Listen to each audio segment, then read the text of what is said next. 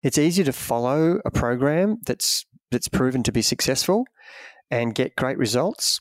But to try to do something different, to be better than just have great results, have incredible results, and that's what they're doing. And this is what Zatopek did. He chose a journey that no one had been on before. This podcast is brought to you by Trivelo Coaching, where we help triathletes and cyclists like you train smarter to race faster. I'm your host, Jordan Donnelly, and on my left is former Australian Ironman champion and head coach of Trivelo Coaching, Jared Donnelly. In today's episode, discussing the epic victory drive that age groupers get after a special race, Jack Rayner beats the 10-kilometre Australian record, which has been standing for a long time now, and part 2 of the Emil Zatopek story, the man who changed running and the man that revolutionised interval training. So much to discuss in today's episode. We can't wait to tell you part 2 of the Emil Zatopek story. Dad, welcome to the episode. Let's start with a normal segment. What are you grateful for? Thanks, George. I'm looking forward to talking about the famous Zatopek again. It was a bit of fun last week, and I can't believe we have to do this over 2 episodes. It shows the stature of the man. So my gratitude this week is a very simple one. It happens to be a long weekend coming up. We have a holiday down here in Melbourne for a horse race, which is pretty weird. And there's a public holiday. So it ends up being most people take Monday off. The horse race is on Tuesday, so people have a 4-day weekend. Some people take Friday as well. So it ends up being a huge break in your normal routine for. It's great. It's like an Easter holiday. And it's always an opportunity to do something and get away. And this particular weekend, we're going away with a small group of fellow cyclists to do a little bit of training camp up in famous Bright, which is the hills area of Victoria, which has got 3 fantastic climbs, Buffalo, Hotham and Falls Creek, and we'll spend our time getting some strength in there for a lot of the guys, it's for the upcoming Tour of Bright, which is a famous race in Victoria, which is a 3-stage race. So, yeah, my gratitude is that we get the opportunity to get away and, get to spend some time with people who are thinking the same and really wanting to improve their cycling and get stronger. And I just love these weekends when you can plan it, and the only thing that's could be a factor is that the El Nino is having and playing havoc with the roads and the amount of water that's landed in Australia in the last 2 months. So I know some of the roads are cut already. The road to Falls might be preventing us to ride up there. But besides that, it should be. I'm very grateful for that opportunity. It's a classic cyclist gratitude where you can't wait to spend 6 hours a day in the saddle riding up some big mountains. It still makes me laugh, and it's funny. I was going up the mountain with a bunch of mates to go on a snow trip, and it was a mountain in New Zealand, and I hadn't been there for a long time. And going up on the bus, you catch the bus up, and it's this epic drive where you get the most spectacular views. And 3/4 of the way up, I was just looking down, and it has heaps of hairpin turns. It was like a New Zealand Alpe d'Huez. It's the Remarkables, if anyone knows it, in Queenstown. And I just muttered to myself, gee, I'd love to ride this. And it was just a very passing comment. I didn't think much of it. I was just looking out, and 2 of my mates just looked at me like I was bat crazy. They go, what the hell did you just say? And I thought, it's so funny. It's such a natural thing for a cyclist to want to do. But to everyone else, they're going, did you say you'd want to ride up this? You weirdo. It's just, it's very funny. And my gratitude is somewhat in line with that. I am just grateful for running. I just really enjoy running, and every time I'm on a run and I get into it and you get into the groove and you get through that warm-up phase and you get into the flow state where you're running comfortably, your heart rate's not too high. It's just one of the best feelings in the world, I reckon. So that is my gratitude. And I can totally concur with that. And if I was able to run, I would love to put that back into my fitness. And unfortunately, I've damaged my body so much that I can't run anymore, which is very frustrating. And it is one of my passions that I'd love to do. I'm spending a lot of my time walking, but you're right, running is such a buzz, and you get such a good endorphin release from just the satisfaction of cruising around, and you're providing the propulsion, not a bike or swimming through water. You're actually running yourself, and it's a great gratitude. Moving on to the next segment, what has caught your attention? And I mentioned the special words, the victory drive. Now, that is not something that everyone will be familiar with, but it is something that we're very fond of at Trivelo. So explain the victory drive to the listeners. Yeah, look, the victory drive is it's a bit of a weird one, really, and I'm kind of a little bit embarrassed about it, but it is one of those things, special moments you share with yourself. And that in itself is pretty weird, but I think it's worth telling because we are generally a weird group of people who love putting ourselves under pressure and love to test ourselves. That's kind of the journey we're all on, seeing how much we can improve ourselves and seeing what we can get out of ourselves, setting goals and the victory drive is about that. It's about setting goals and having small steps along the journey and then reaching for that goal and succeeding. And whether it ends up in actually victory as in winning the event or whether it's just you performing at your very best that you've ever done. And that may end up you being 60th instead of 120th in an event. It's still the victory drive. You've moved up. I want to specifically talk about one of the guys that I've had the pleasure of coaching. I don't normally mention names on the podcast, but this guy's a lovely, lovely guy, cyclist from WA, Western Australia. And when he first joined Trivelo, he was a pretty accomplished rider, but he'd never won a state title or a national title or any title for that matter, and had not won a lot of races and was very competitive and always thereabouts. But he said to me when we started, I just want to win that state road race. That would be a real goal for me. And I said, that's a great goal to aspire to. And cycling's such a difficult one to pin your goal setting on to a result because there's so many factors that happen in a bike race. It's just not about fitness. And we've said many times, it's not only the fittest person who will win a bike race because there's so many tactics involved in bike racing. You could be by far the strongest rider and never win because your tactics are horrible. So you need both. You need really good tactics, experience, when to make your moves, how much to ride, when to ride hard, when to burn a match, and you need to be fit to accommodate all those things you want to do in a race.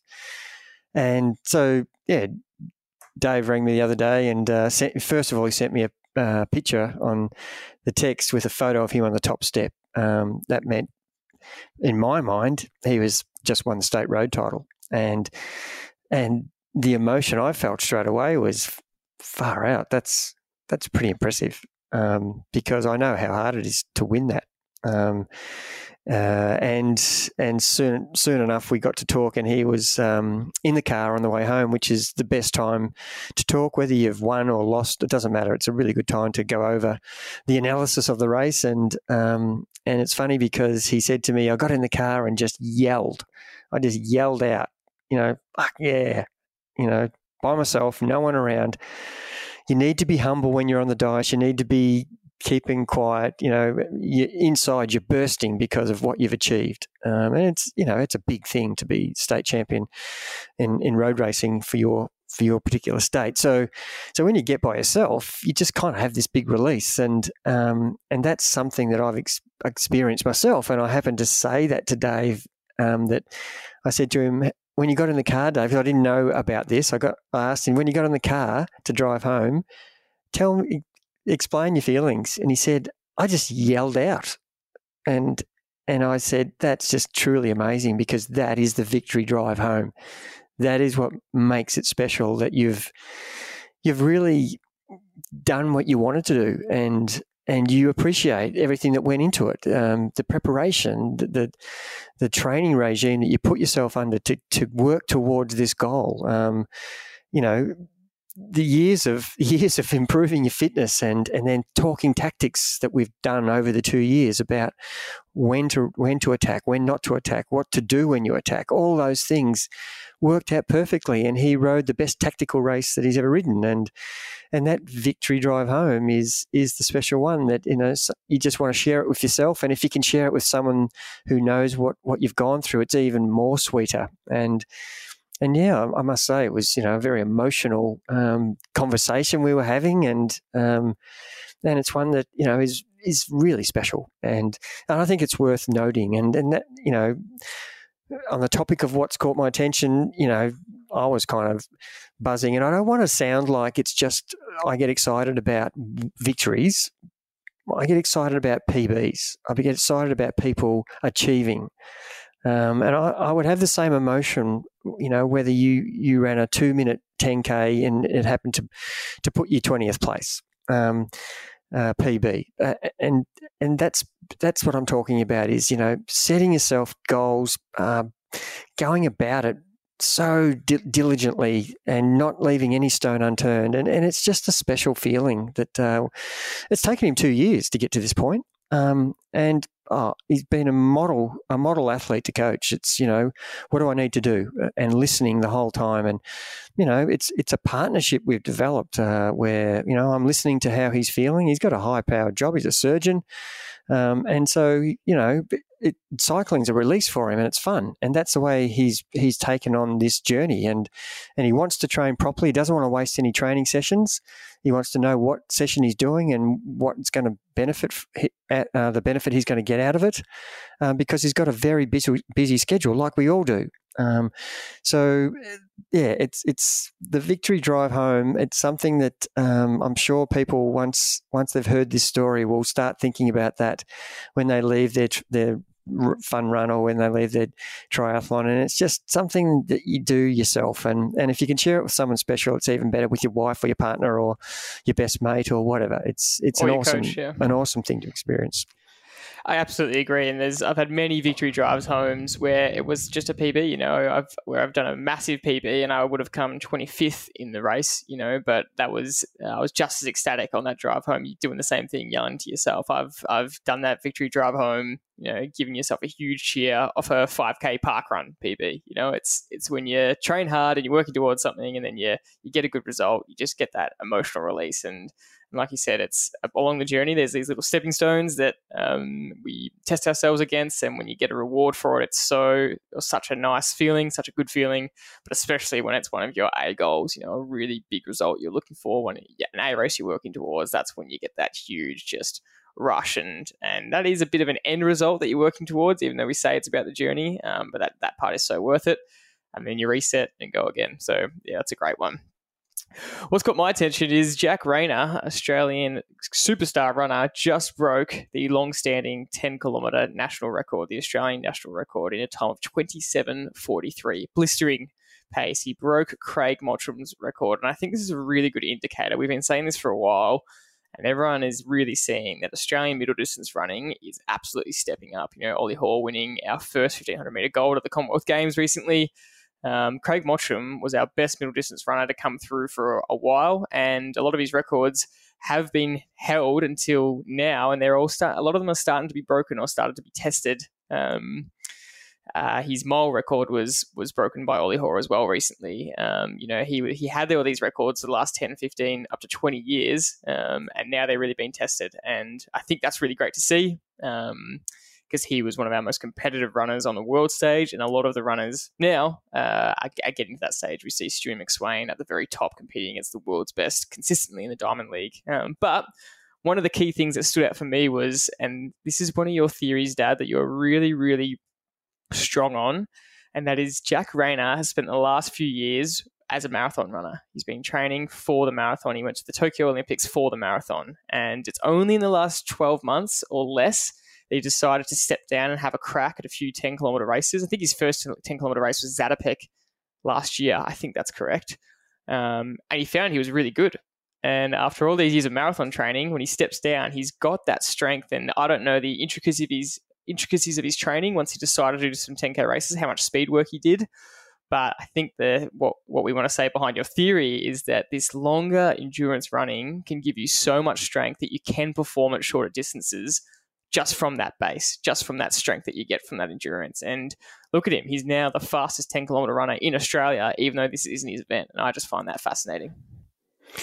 Yeah, and it's a great point you make, but there's so much that we don't know about his training. So we're kind of really just guessing, but we do know that he did do a lot of marathons. So his preparation would have to be, very much structured towards endurance type training. And we're presuming that, he's got that strength for the last 2K in a 10K race from his marathon base. And that's the point we're making is, getting stronger over longer training will help you on shorter stuff. Of course, you need to do specific training sessions that's going to contribute to that, such as some faster running or some goal pace running or some intervals or some hill repeats where you are running, somewhere around that threshold to VO2 period. So those training sessions are really important, but don't discount the value of the big volume that you've got in your fitness bank that we talk about all the time, that can actually help you contribute to running an Australian record, the fastest ever Australian, that's been held for a long, long time. And ironically, we're talking about Zatopek today, and if you look at his time back in 1952 for the 10K when he won the gold medal at the Olympics, and it was a world record at the time, wasn't that much slower. And he was running on a pretty crappy surface, Cinders surface, with dodgy shoes to be even, more handicapped. And it shows you the caliber of Zatopek. And look, we've got guys who've got all the best facilities, best running shoes, carbon sole shoes that you should be able to run faster on, tracks that have got you the best rebound. I don't know how much difference that makes, but Jack Rayner's result is fantastic. But put it in perspective, for guys running onto dirt, they're not that far behind. And it was literally 1952, which is, 70 years ago. And there's only a minute or so between his time then and now. That staggers me when I see that. I absolutely agree. And this was the fastest time ever ran on Australian soil by Jack Rayner. So, the comparisons are very interesting and great to see from Jack Rayner, but you're spot on. It is the wonderful thing about the Emil Zatopek story and that whole era of what he was able to achieve. And let's get into it. Let's get into part two, because we really want to discuss where he went. In part one, we spoke about a lot of his training, a lot of his background, and the results it gave him. And 1948 was his first Olympics, where he was able to show the world really what he was made of in a championship race. And I would akin, when I was thinking about everything we spoke about in part one and his innovation of training methods, and the innovation was so big that it changed the way training was done for the next 70 years, even up until now. Some of these principles are still sound. And I think we're in an era right now where the same thing is happening with the Norwegian method, and the Norwegians kind of shirk it a little bit. They joke about the Norwegian method in quotation marks and the Norwegian train, but they also do know that they're ahead of the game and they're revolutionizing it. And what they're doing now and the kind of results they're producing, I think will shape training and where training goes for the next foreseeable future. And that's what he did, didn't he, Zatopek? That's in that period. It was a really formative period that shaped running to what it is today.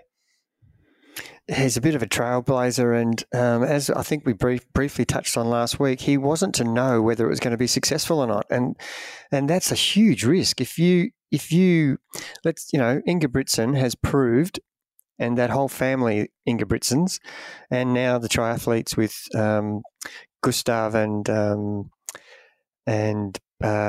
Christian, they've both put down a new way of training. One's in running and one's in triathlon, or two are in triathlon. Oh, there's more than two. There's plenty more actually, but they've gone on a journey where it's unknown the outcome. And that's the bit that really intrigues me. Is it's easy to follow a program that's proven to be successful and get great results, but to try to do something different, to be better than just have great results, have incredible results, and that's what they're doing. And this is what Zatopek did. He chose a journey that no one had been on before. And did he know that was going to be successful? He had no idea. He just thought that I need to do it differently if I want to be competitive. And that's the bit that intrigues me is, and we relate it to our own journeys, each individual listening now is, be willing to change and don't accept the fact that what you did for 5 years or 10 years, I'll just keep doing that, because you're going to stay the same. And you need to up the ante, whether you change something about the structure or the frequency or the duration or the intensity. You just need to do things differently to give yourself a different stimulus, a different overload, a different progression. And this is the thing that I love about guys like this who are innovators in their time. And I just think it's a little bit ignored about the things that he did. And I suppose history, that's why we're talking about this, because history I think we'll see the 2018 to 2022 so far, things have changed from what they were in 2004 or 1983, or, I think people have really gone, well, yeah, this has worked for 50 years. Let's just tweak it a little bit and see what results we get. And there's a lot of similarities from what I see, what the Norwegians are doing and what Zatopek did. And he did a lot of volume, true, and that's kind of the Norwegian theory, is to really be strong aerobically. A lot of that zone 2, aerobic fitness, strength, altitude. I'm not sure Zatopek did any altitude, but he did a lot of strength where he ran in army boots and on really hard terrain through forests and trails, and with running in boots, and really tried to, when he got onto a track, he was doing, as we said, I don't know, 2200s plus 4400s plus 10 200s, ridiculous sessions that are just going to make him stronger, or it's be stronger or die, isn't it? It'll sort you out, won't it? If we don't know how he built up to that. They're renowned sessions that we've seen, but he might have done 5x2 and 10x4 and 5x2 and progressed his way over 4 years to get to those ultimate sessions that people rave about. So there's a lot of unknown things that we don't know about, but I'm suggesting that his bank of fitness was enabling him to be a 5:10 and a marathon runner in the 1 year, which has never been done before. He won the medal in all those events, the gold medal, and no one's ever done it since. But what a versatile runner to be able to do that in 3 different events.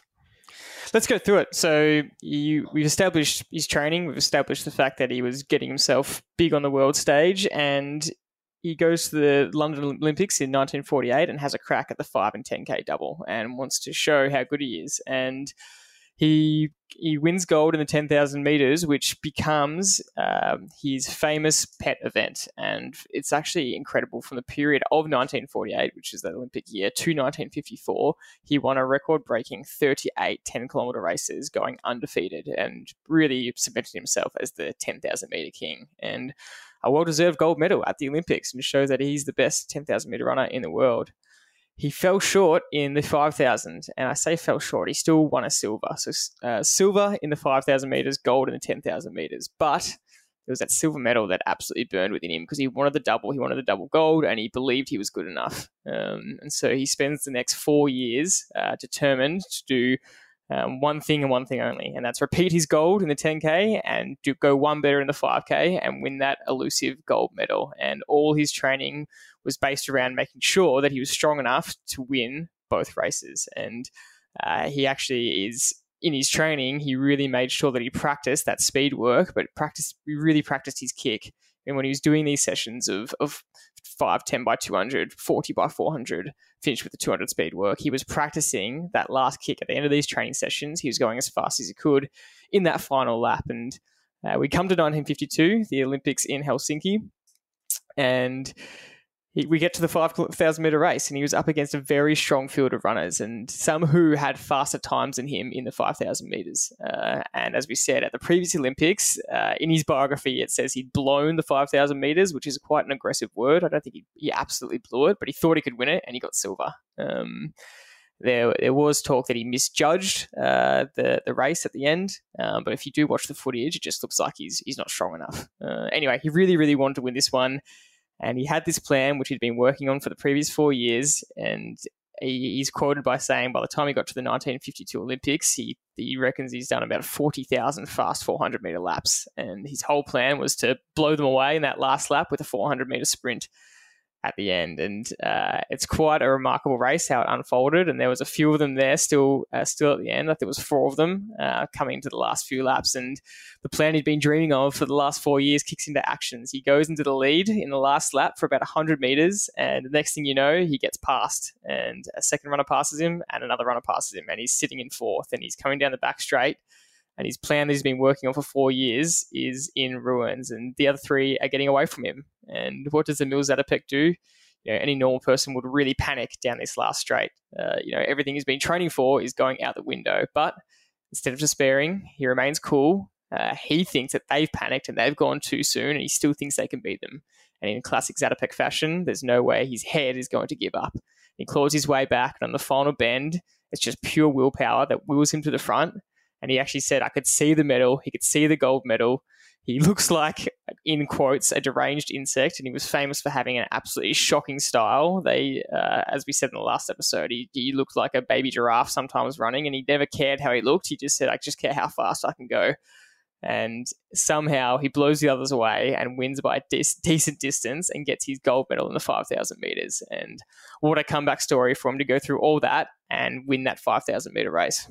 Yeah, what a great story you've told. It's so accurate. And watching the video of that event, I just thought he was done for all money. And, the training method that he had worked on, it paid dividends because he just forced himself back around them. Like he'd already just been passed. And then guys who go round people in the back straight, the people you're going past, that's it for them. They're normally done 9 times out of 10.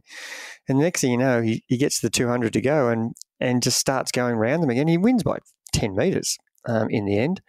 And that practice of that finish, that last 300 metres that he so diligently thought about for 4 years, that's something to get in the car and go hell yeah about, have the victory drive home. Just a small example that you did when you were so desperately trying to break 2 minutes for 800. We got you in some of your training sessions when you were doing 8x200s to run the last 50 metres lifting your pace.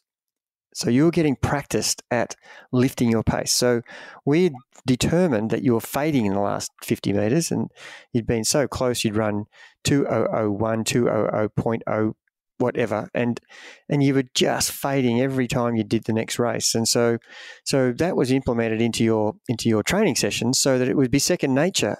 This is the sort of thing he's doing. He's making sure that he is strong from 300 to go. And amazingly, Ingebrigtsen does the same tactic. And when he lost the 1,500 metres at the World Titles, and normally Ingebrigtsen sets a pace that is not possible for anybody to pass him. So if someone comes up on his shoulder, he just accelerates so that no one can come past him. And Whiteman went around him and almost cut Ingebrigtsen off, threw his stride out, and then was having to go back around him to win and couldn't do it in the straight. And that was an example of someone who practiced something but hadn't got to understand that if something else goes wrong, what am I going to do? So they're examples of, strategy is quite important in a lot of the stuff that, from back in the 50s to even now. You can still be a great runner, but still blow the race if you've gone too soon or burnt the match too quickly, or whatever strategy you use doesn't suit your style of running. Yeah, and in Ingebrigtsen's defence, I don't think there was much more he could have done. He just wasn't strong enough to come back around Whiteman. Whiteman was just too good on the day, I would say. But what blows me away from this 5,000 final was that his last lap, Zatopek, was in 57 seconds, which is a monster kick at the end of a 5,000 metres. And granted, he won it in, I think the time was 14:08. So like you said before, that time is still a minute slower than probably what the gold medal at the World Champs was this year. I think Ingebrigtsen ran low 13s. The world record is now in the 12:30s. So it does seem like a long way off, but don't forget the type of track they're running on, the type of equipment they have, the shoes that they're in. For him to run a 57-second last lap, to me, is just astounding, because even nowadays, the best runners in the world with the most advanced training methods, with the most advanced shoes. Their last 500 meter kick might still only be 54, 55, 56. So Zatopek isn't that far off them. And like we said, this is 70 years ago. So to me, that was one of the more astounding things about the time. I don't want to glaze over it, but he does the magical double, the coveted double at the Olympics, winning the 5,000 meters and 10 meters, which is just an incredible feat for any distance runner and so hard to do at the one event. And so he goes one better than 1948. He wins the double, gold, 5,000 meters and 10,000 meters. And then he does something completely surprising in a very last minute decision. And I couldn't verify exactly how last minute it was because, again, the myths like to say that he decided 20 minutes before the race that he was going to do the marathon. But more accurately, I think it was a couple of days in or a day before that he decided, no, I'm going to have a crack at this marathon. And so he decides to try and go for the triple, the 5,000 meters, 10,000 meters and marathon gold medal, which has never been done. And then to this day has never, ever been repeated. And he enters the marathon and in epic fashion, he wins the gold medal, which is just absolutely astounding and is the only person in history to win the 5,000, 10,000 meters and marathon at the same Olympics. What an outstanding feat. And it's a great story about that marathon because Jim Peters had just set a new world record not that long ago. So he was the out-and-out favourite. And I think he'd run 2 hours 20 for the marathon. And that record had come down from 2 hours 25. So there was some really good runners that were capable of running fast. And to see the footage of that, it's quite, I love watching that old footage. And they had some little sections that you could see. And Peters just took off out of the stadium in the lead and just left everybody. And Zatopek, who's got speed, 5,000 meter and 10,000 meter speed, was finding the pace too much, and he's thinking, "Well, I'd like to keep up with this guy, but it's too fast. I can't even keep up if I wanted to."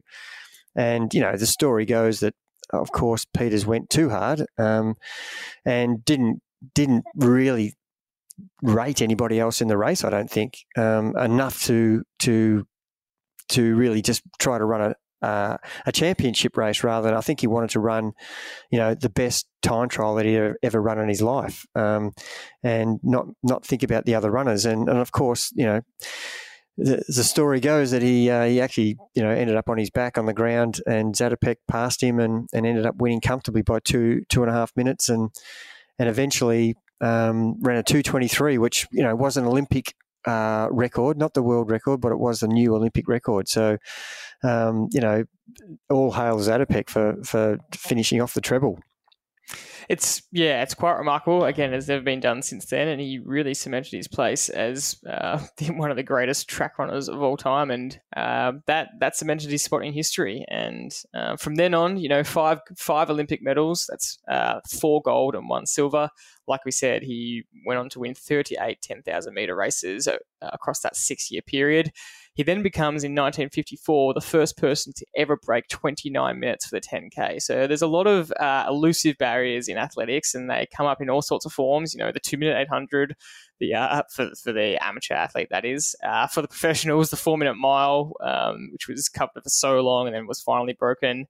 The sub 2-hour marathon, which Kipchoge has managed to do, albeit not under legal conditions.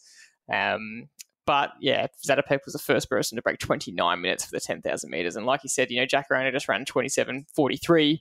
For Zatopek to go only a minute slower over a full 10K. I mean, a minute is at that pace is about 400 meters or just under.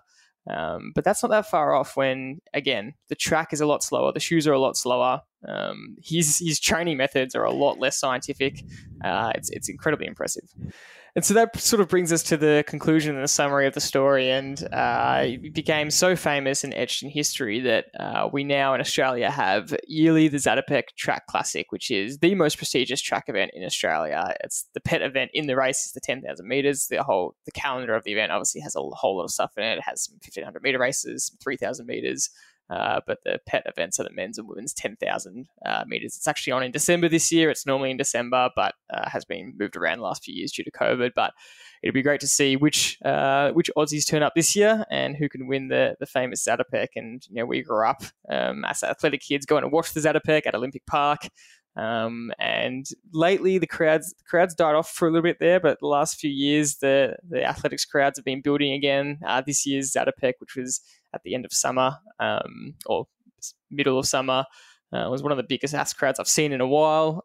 So it's really exciting to see. And obviously now that anyone that's going there, hopefully, if they didn't know already, will know a little bit more about the history behind the man who the event is named after. And I think that's the point we wanted to finish on. Was we're really big here at Trivelo about the character of who you are as an athlete, because sports is one thing, and when it's time to compete and time to be a beast on the field, we absolutely want that. That's what we're all about. It's putting everything on the line to achieve the result you want. But in that, we still like to surround ourselves with what you said before in your gratitude with regards to going on training camps and training with like-minded people, is you want to surround yourself with people that are nice to be around, that lift you up, and your character is really important. And I think that's, a lot of the research I was doing and something that stood out to me, and you also know a lot of anecdotal stories about this.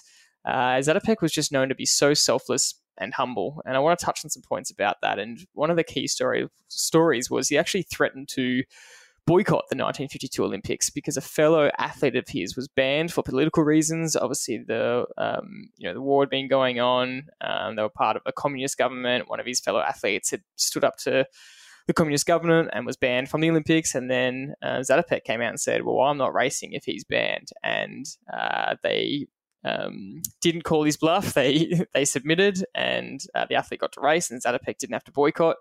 And imagine if, the 3 gold medals he would have had to give up if he did boycott it. But that was the kind of character he was. He was actually willing to sacrifice his own ambitions for the good of someone else. And I think that that is one story that really sums it up and astounded me.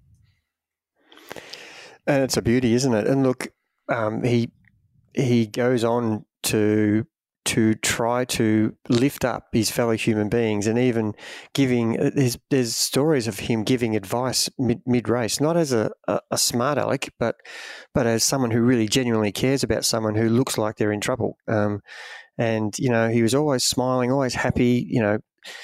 We always say that people who love doing what they're doing will be good at it. And you could see from all of the footage, every time you see him, he's waving to the camera, and cameras weren't really prevalent in those days. Most of the athletics that was ever being completed and run was, there's no footage of a lot of it, but that's the character that people were talking to about him. And, and down the track, he ends up trying to help so many people that the communist government of the era ended up sending him down the mines, and he really disappeared from public life because of some of his outspoken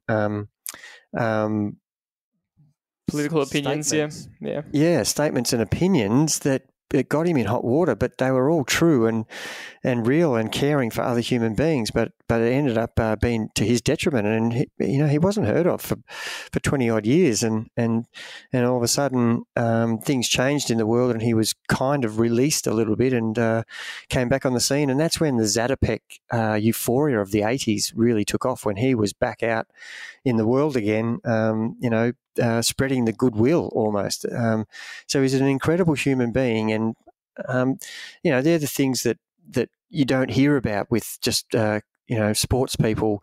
He was very political and really pushed his views so much so that it got him in massive trouble. And it was all to do with helping other humans. That was his entire mantra, was not for himself but to uplift others. And I think that's an amazing trait to have, and it's not easy to have that when we are so determined to improve our own lives and self-centered, and including myself in all of this. That it's an easy thing to get caught up in and not think about your fellow human beings. But this is the sort of person that he was, and it's even more exciting to see someone succeed with all these traits. I love it. It's just brilliant.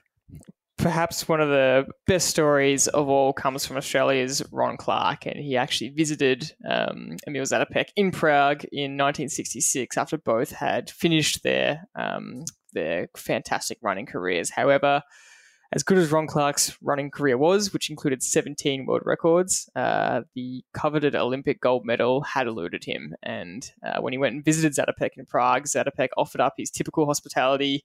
They had a great friendship because of it. And at the conclusion of the trip, Zatopek handed Ron Clarke a package as he was boarding his flight to leave Prague. And Clarke opened the package midair to find an almost inconceivable gift. It was one of Zatopek's Olympic gold medals. And as Zatopek once said, great is the victory, but the friendship is all the greater. And I just think that as he was renowned for his friendly, hospitable, generous, selfless nature, he was, like you said, friendly to other athletes. He spoke 6 to 8 languages, and he was really big on trying to learn more languages because he wanted to communicate with more people. That was his goal with learning more language. And we're just really big on this. Sport is so much about this battle against yourself, against the clock, against your own PBs and against your competitors. But it's also this great place where people with common interest come together. And I think that, just his character and his persistence in self-experimentation, his training methods, both conventional and unconventional training methods, can still be seen in the world of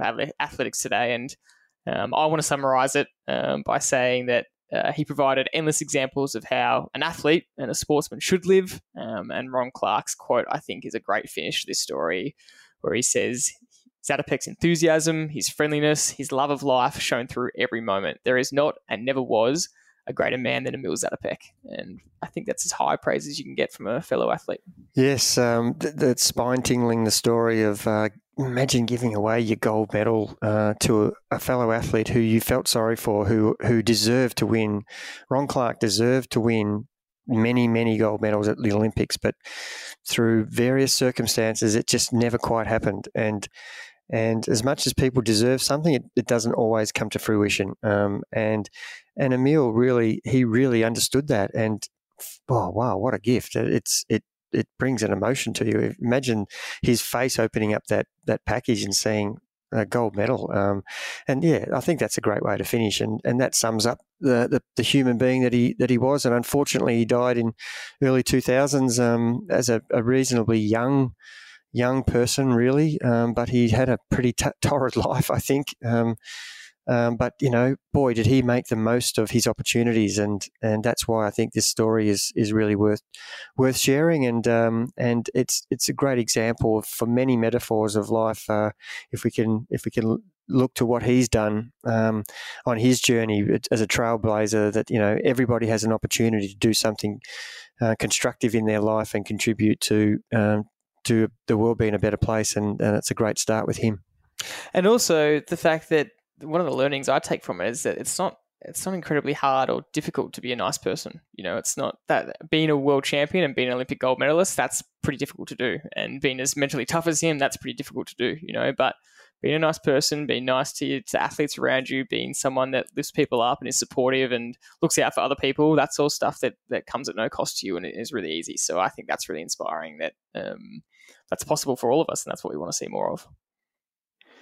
Fantastic. I think that's it from us on Zatopek. And I really enjoyed the discussion, and there's so many positives that hopefully the listeners can get out of it. It is one in historic terms, but there's certainly, the whole point of our podcast is to try to help people on their journey. And this story, if you can relate it to yourself and think about what things you can do in your journey, such as a trailblazer like Zatopek, then you will have a much more enjoyable period. That's it for this episode. As always, thanks very much for listening. And we always say that the best thing you can do for us is share the podcast. Either share it and give us a review online, or share it with a fellow triathlete, cyclist, or runner that will enjoy it. And if you enjoyed this story, then please pass it on.